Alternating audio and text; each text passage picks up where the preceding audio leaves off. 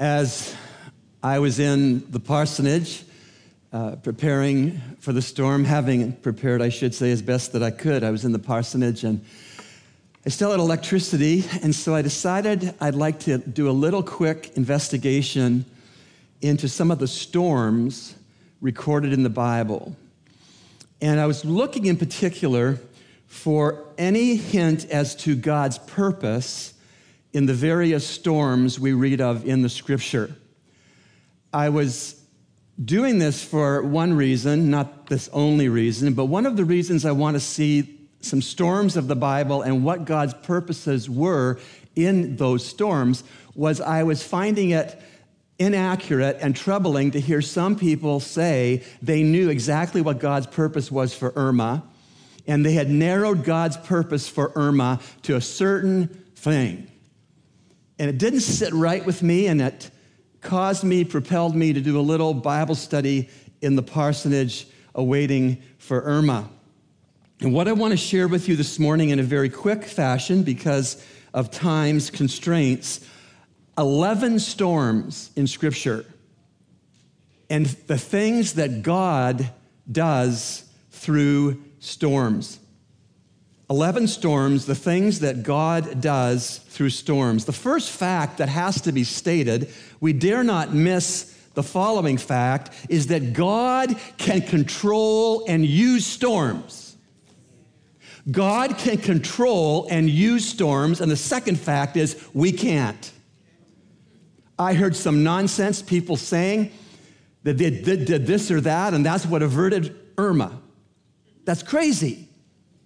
It is only God who controls storms, God who uses storms. We can do neither of those things.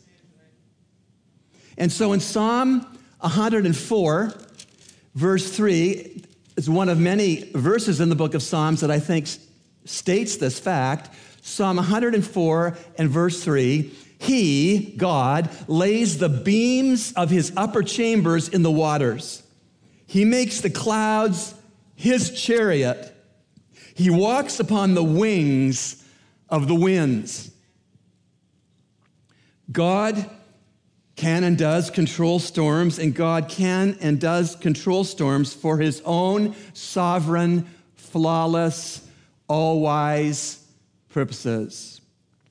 The first storm I want to share with you is creation's storm. You do realize that before Irma ever appeared on the scene, that creation has been battling a general storm since Adam and Eve in the Garden of Eden fell into sin.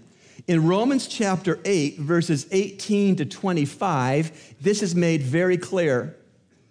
For I consider that the sufferings of this present time are not worthy to be compared with the glory that is to be revealed to us. For the anxious longing of the creation waits eagerly for the revealing of the sons of God. For the creation was subjected to futility, not of its own will, but because of Him who subjected it, in hope that the creation itself will also be set free from its slavery to corruption into the freedom of the glory of the children of God. For we know that the whole creation groans and suffers the pains of childbirth together until now. You do realize that all of creation is in pain because of sin, our sin. And the pain that creation feels is akin to the pain of a woman in labor soon to deliver a baby. And so what you could say over all the other storms that I will point to in this message is the overarching storm is sin's impact on creation. And so the point I take from the creation storm is the fall into sin. The second storm I want to consider with you, I'm calling the Egyptian plague storm. Go with me to Exodus 9. As you know, God delivered His people Israel out of Egyptian slavery using plagues. And the plague that we're going to look at in Exodus 9 is the seventh plague. And the point of this seventh plague in Egypt, the storm of the seventh plague in Egypt, was God getting a person's attention. And the person that God was getting the attention of was Pharaoh. Sometimes God's purpose in a storm is to get a person's attention. And in Exodus 9 and verse 13 through 26, then the Lord said to Moses, "Rise up early in the morning and stand before Pharaoh and say to him, 'Thus says the Lord, the God of the Hebrews, let my people go that they may serve me. For this time I will send all my plagues on you and your servants and your people so that they may know that there is no one like me in all the earth. For if by now I had put forth my hand and struck you and your people with pestilence, would you then have been cut off from the earth? But indeed, for this cause I have allowed you to remain,'" here it is, "in order to show you my power, in order to proclaim my name through all the earth." God sent the storm that he sent of hail to Egypt. By the way, you do realize that Egypt is a hot temperature country. They don't usually get frozen rain. But God sent them frozen rain. A hailstorm. Because God, in that storm, wanted to get one person's attention. A person who put himself above the true God of the Hebrews. Pharaoh. The third storm I want to point us to is the storm that I am calling the two houses storm. It's the storm in the Sermon on the Mount that Jesus paints the picture of, the wise man and the foolish man. The two houses storm. This storm was a test of life's foundation. Who or what is your foundation of life? Jesus taught about this storm that two houses underwent in Matthew 7:24 to 27. Jesus' words, "Therefore, everyone who hears these words of mine and acts upon them may be compared to a wise man who built his house upon the rock. And the rain descended, and the floods came, and the winds blew and burst against that house, and yet it did not fall, for it had been founded upon the rock. And everyone who hears these words of mine and does not act upon them will be like the foolish man who built his house upon the sand. And the rain descended, and the floods came, and the winds blew and burst against that house, and it fell, and great was its fall." In this storm that I'm calling the two houses storm, the test of life foundation, it's at the end of Jesus Christ's Sermon on the Mount. And the point of this illustration is that it is obedience to God's word that gives you the proper foundation for your life that will help your life to stand up to the hurricanes of circumstance, the family problems, the money problems, the health problems. And so the storm that I am calling the storm of the two houses was a test of life's foundation. Who or what is your foundation? The fifth storm is a storm that I'm calling the Red Sea storm. You remember it in Exodus chapter 14, the Red Sea storm. It was a miracle of deliverance. And in Exodus 14, Pharaoh has capitulated to let the Jews go as slaves in Egypt. They're working their way away from Egypt, and then Pharaoh changes his mind. He can't find a labor force nearly as cheap as they were, and he changes his mind. And he starts chasing that nation of over perhaps 3 million Jews who are fleeing from Egypt through the desert. And God gave the Red Sea storm so that God's deliverance miracle would happen. Exodus 14, 21 to 31. Then Moses stretched out his hand over the sea, and the Lord swept the sea back by the strong east wind all night and turned the sea into dry land, so the waters were divided. And the sons of Israel went through the midst of the sea on the dry land, and the waters were like a wall to them on their right hand and on their left. And then the Egyptians took up the pursuit, and all Pharaoh's horses and chariots and horsemen went in after them into the midst of the sea. And it came about at the morning watch that the Lord looked down on the army of the Egyptians through the pillar of fire and cloud and brought the army of the Egyptians into confusion. And he caused their chariot wheels to swerve, and he made them drive with difficulty. So the Egyptians said, "Let us flee from Israel, for the Lord is fighting for them against the Egyptians." And then the Lord said to Moses, "Stretch out your hand over the sea so that the waters may come back over the Egyptians and over their chariots and over their horsemen." So Moses stretched out his hand over the sea, and the sea returned to its normal state at daybreak, while the Egyptians were fleeing right into it. Then the Lord overthrew the Egyptians in the midst of the sea, and the waters returned and covered the chariots and the horsemen, even Pharaoh's entire army that had gone down into the sea after them, and not even one of them remained. That was the Red Sea storm that God brought to bring deliverance and miracle to his chosen people. Deliverance from God's enemies, deliverance of God's people, a demonstration of God's omnipotence, his utter, complete possession of all the power there is, a display of God's mercy, because they had been doubting, Before the deliverance miracle, they had been doubting big time. Verses 10 to 12, when they heard the Egyptians, as it were, hot in pursuit of them, they started doubting. Verses 10 to 12. And as Pharaoh drew near, the sons of Israel looked, and behold, the Egyptians were marching after them, and they became very frightened. So the sons of Israel cried out to the Lord, and they said to Moses, "Is it because there were no graves in Egypt that you've taken us away to die in the wilderness?" That's positive. "For it would have been better for us to serve the Egyptians than to die in the wilderness." Here they had been doubting. And God, in his mercy and grace, delivered them with a deliverance miracle by parting the seas of the Red Sea. That's the kind of God we serve.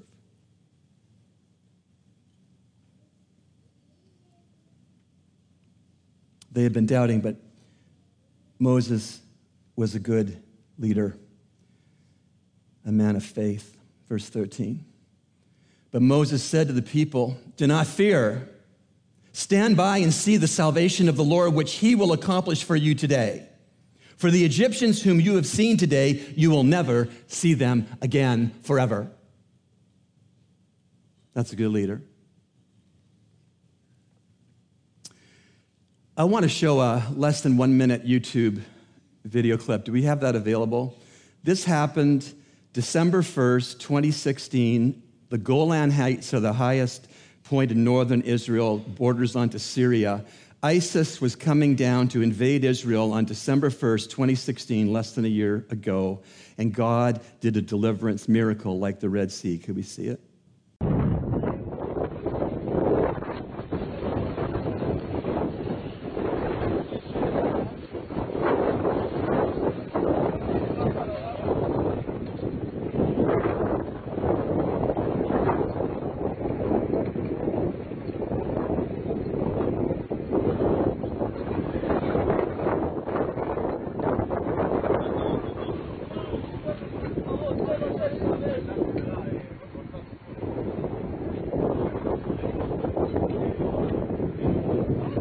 Give God a hand.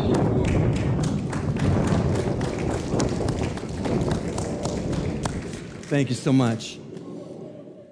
The Red Sea storm was a storm of God's deliverance miracle. We're seeing that God has different purposes in storms, right? To see the fall into sin, to get a person's attention, to test the foundation of a person's life.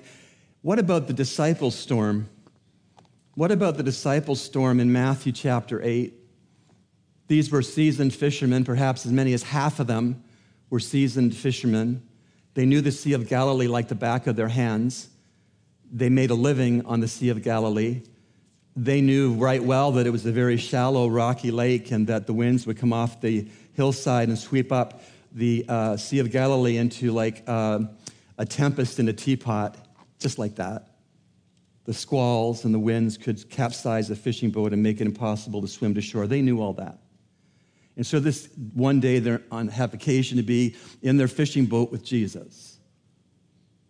And a storm came. Matthew 8:23. And when he, that is Jesus, got into the boat, his disciples followed him. By the way, that's what disciples do. They follow Jesus. And behold, there arose a great storm in the sea, so that the boat was covered with waves, but he himself was asleep. And they came to him and awoke him, saying, "Save us, Lord, we are perishing." And he said to them, "Why are you timid, you men of little faith?" Then he arose, rebuked the winds and the sea, and it became perfectly calm. And the men marveled, saying, "What kind of a man is this, that even the winds and the sea obey him?" The disciples' storm, the purpose of the disciples' storm was so that they would see more of Jesus. That they would see more of Jesus. That they would see his complete control over creation, complete control over the storm, could see afresh, maybe more deeply, his divinity, that he was in fact God, and that he is Lord, he is Lord. He is risen from the dead, not at that point. He is Lord. Could it be that this storm or other storms God has let you experience so that you would see more of Jesus?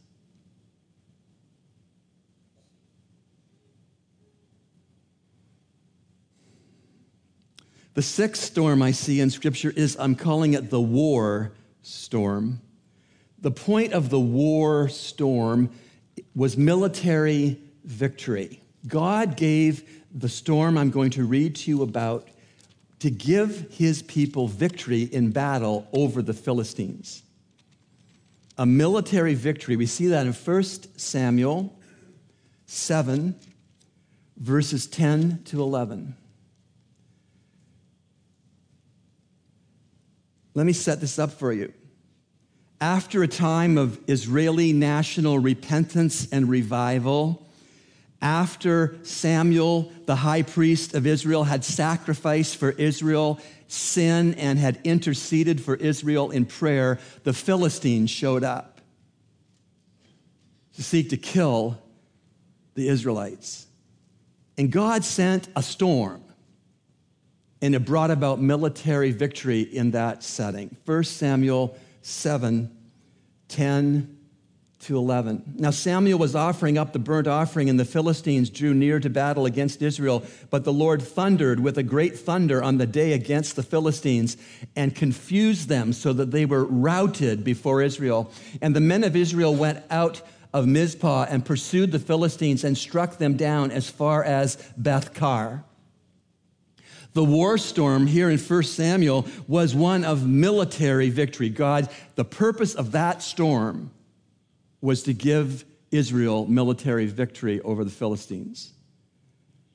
What about Noah's storm? In some ways, the storm of all storms.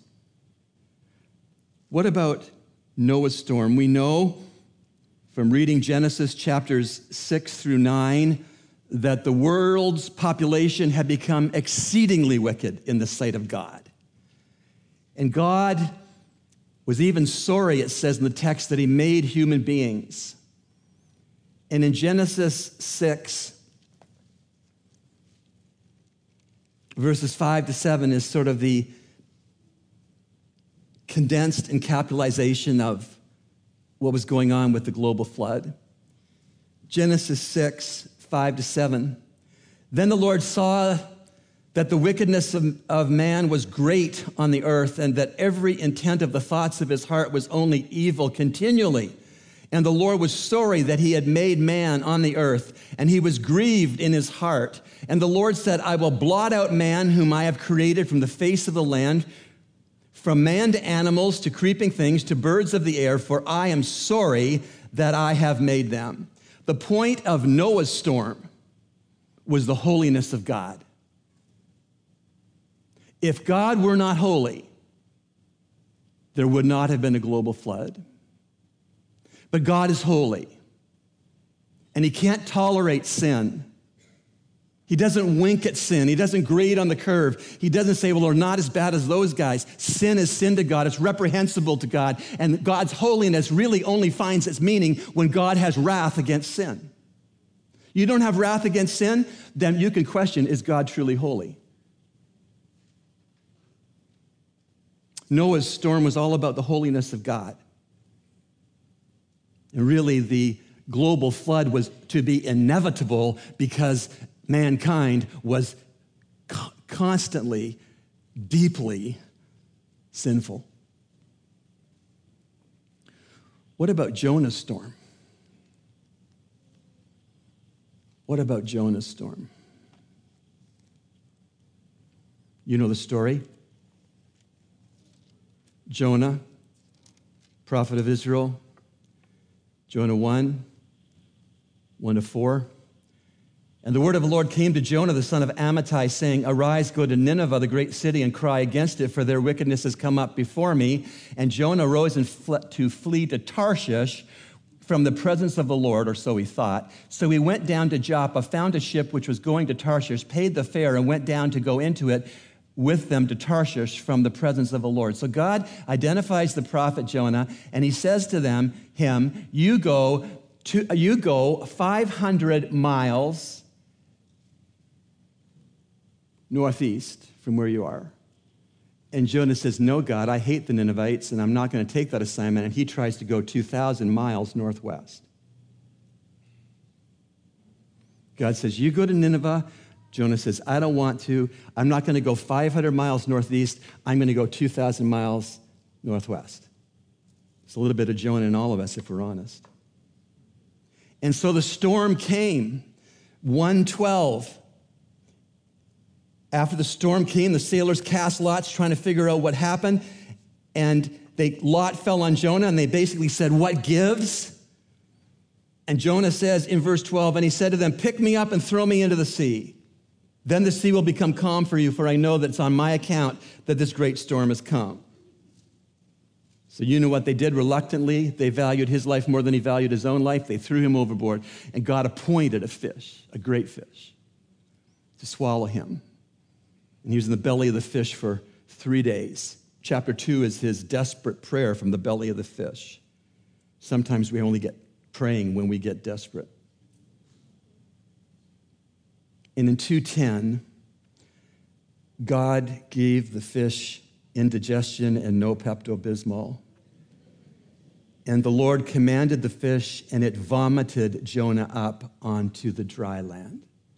God's appointment of the fish was so precise with GPS coordinates that when he was going 2,000 miles northeast from Nineveh, what was 500 miles to the northwest, God takes the fish to the beach of Nineveh and pukes them on the beach. Pardon my language. The purpose of this storm was the redirection of human will.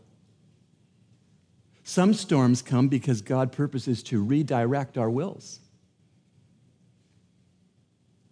1-3. He's been vomited on the beach.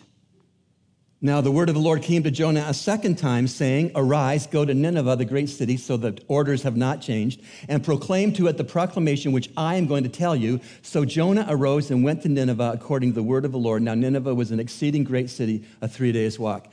You'd like to hear the story ends that once he was in the fish, got out of the fish, got a second commissioning. He went there cheerfully, served the Lord, praised the Lord the rest of his life, and he lived happily ever after. You know the rest of the story. He still was bigoted. He still was fearful. He got angry over God's compassion and mercy toward the Ninevites. They were like ISIS, the ISIS of Jonah's day. He hated them. But the storm, the point I want to teach you is that the storm that Jonah experienced was a redirection of his will. Does your will need to be redirected? Jonah's storm, said another way, was to bring about personal repentance. Do you need personal repentance on anything? The last three storms I have for you are all to do with Elijah. And the first of the three, number 9 storm, if you're taking notes, is Elijah's ministry storm. We see this in 1 Kings chapter 18. 1 Kings chapter 18, verses 20 to 24. This is when Elijah, in God's strength, dukes it out with the priests of Baal, the idol Baal.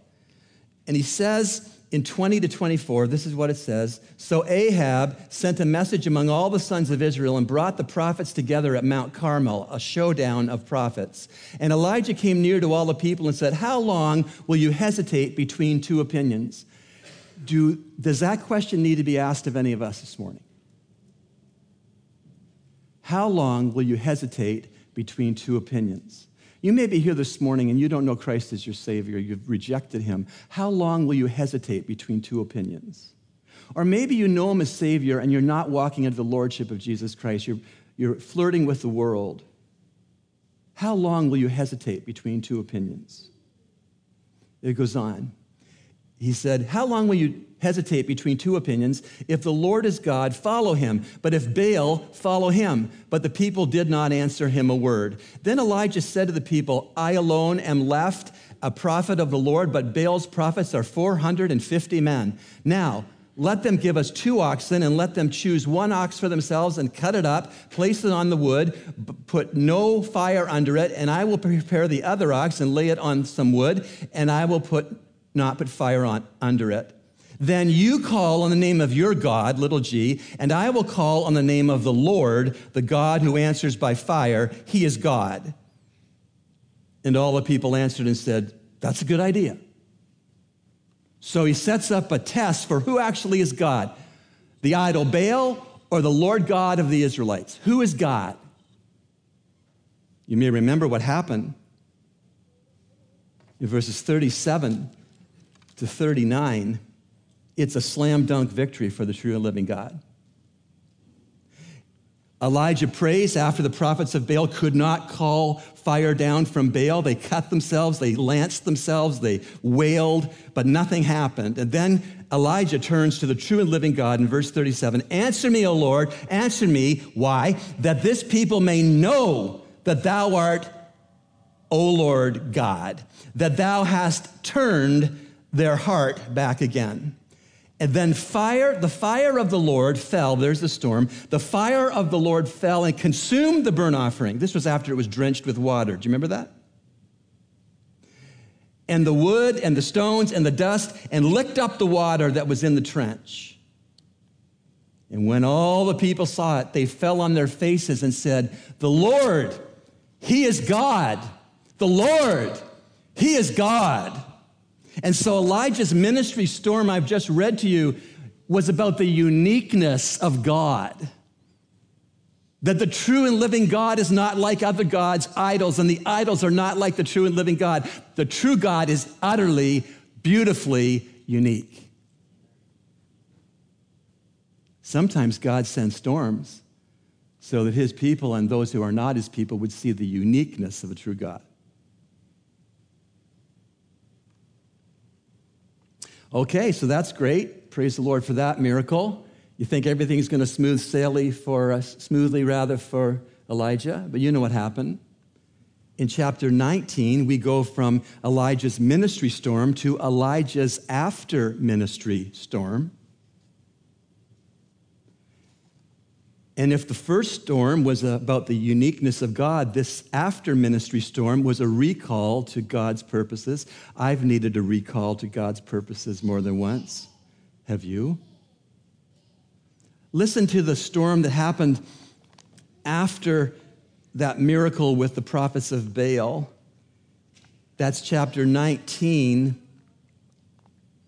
verses 1 to 3. Now Ahab told Jezebel all that Elijah had done and how he had killed all the prophets with the sword. And then Jezebel sent a messenger to Elijah saying, so many gods do to me, and even more if I do not make your life as the life of one of them by tomorrow about this time. So she uttered a death threat against Elijah, verse 3. And he was afraid. And he rose and ran for his life and came to Beersheba, which belongs to Judah, and left his servant there. That's not good. He feared for his life and he tried to run away. Verses 4 through 9. But he himself went a day's journey into the wilderness and came and sat down under a juniper tree, and he requested for himself that he might die. He was suicidal. And he said, it's enough now, O Lord, take my life, for I am not better than my fathers. And he lay down and slept under the juniper tree, and behold, there was an angel touching him, and he said to him, arise, eat. I love that, the tenderness of the care of God when we're clinically depressed. Then he looked, and behold, there was at his head a bread cake baked on hot stoves and a jar of water. So he ate and drank and lay down again. I like that too, that God let him sleep. Let him physically and mentally recover some. Verse 7, and the angel of the Lord came again a second time and touched him and said, arise, eat, because the journey is too great for you. And so he rose and ate and drank and went in the strength of that food 40 days and 40 nights to Horeb, the mountain of God. Then he came there to a cave and lodged there, and behold, the word of the Lord came to him, and he said to him, what are you doing here, Elijah? This is what's going on. God was tender and patient with his fearful and depressed prophet, ministered to his physical needs tenderly, but then the time came that God said just prior to a storm Elijah would see, why are you here? Ever ask yourself that question? Why am I here? What is my purpose? God asked Elijah, what are you doing here, Elijah? Verse 10. And he said, I have been very zealous for the Lord, the God of the hosts, and the sons of Israel have forsaken thy covenant, torn down thine altars, and killed thy prophets with the sword, and I alone am left. And they seek my life to take it away. He's got a little pity party. I'm the only one left, God, and they're after me. Verse 13. Here's the storm. And it came about when Elijah heard it that he wrapped his face in the mantle and went out and stood in the entrance of the cave. And behold, a voice came to him and said, what are you doing here, Elijah? God asked him twice, what are you doing here? Could God be asking you this morning, what are you doing here in Nassau in 2017 after Irma passed us by? What are you doing here? Do you know your purpose? Are you about God's purpose or just your own purpose? Now, let me show you the storm that Elijah actually said. God said to him in verse 11, so he said, go forth and stand on the mountain before the Lord. And behold, the Lord was passing by. And a great strong wind, there's a storm, was rending the mountains. It was rending the mountains and breaking in pieces the rocks. Breaking in pieces the rocks, that was some wind. That was a category 6. Rending the rocks before the Lord, but the Lord was not in the wind. And after the wind, an earthquake, but the Lord was not in the earthquake. And after the earthquake, a fire, but the Lord was not in the fire. And after the fire, the sound of a gentle blowing. The Lord wasn't in the catastrophic things because he would have focused only on the catastrophic things.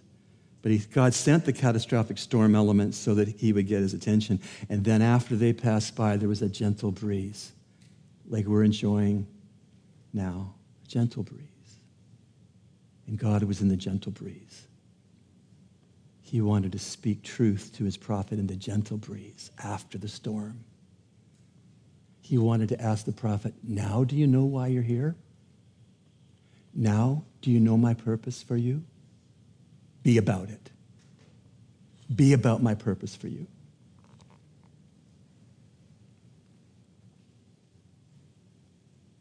The last storm, at least in the ones I've studied for this occasion, is Elijah's rainstorm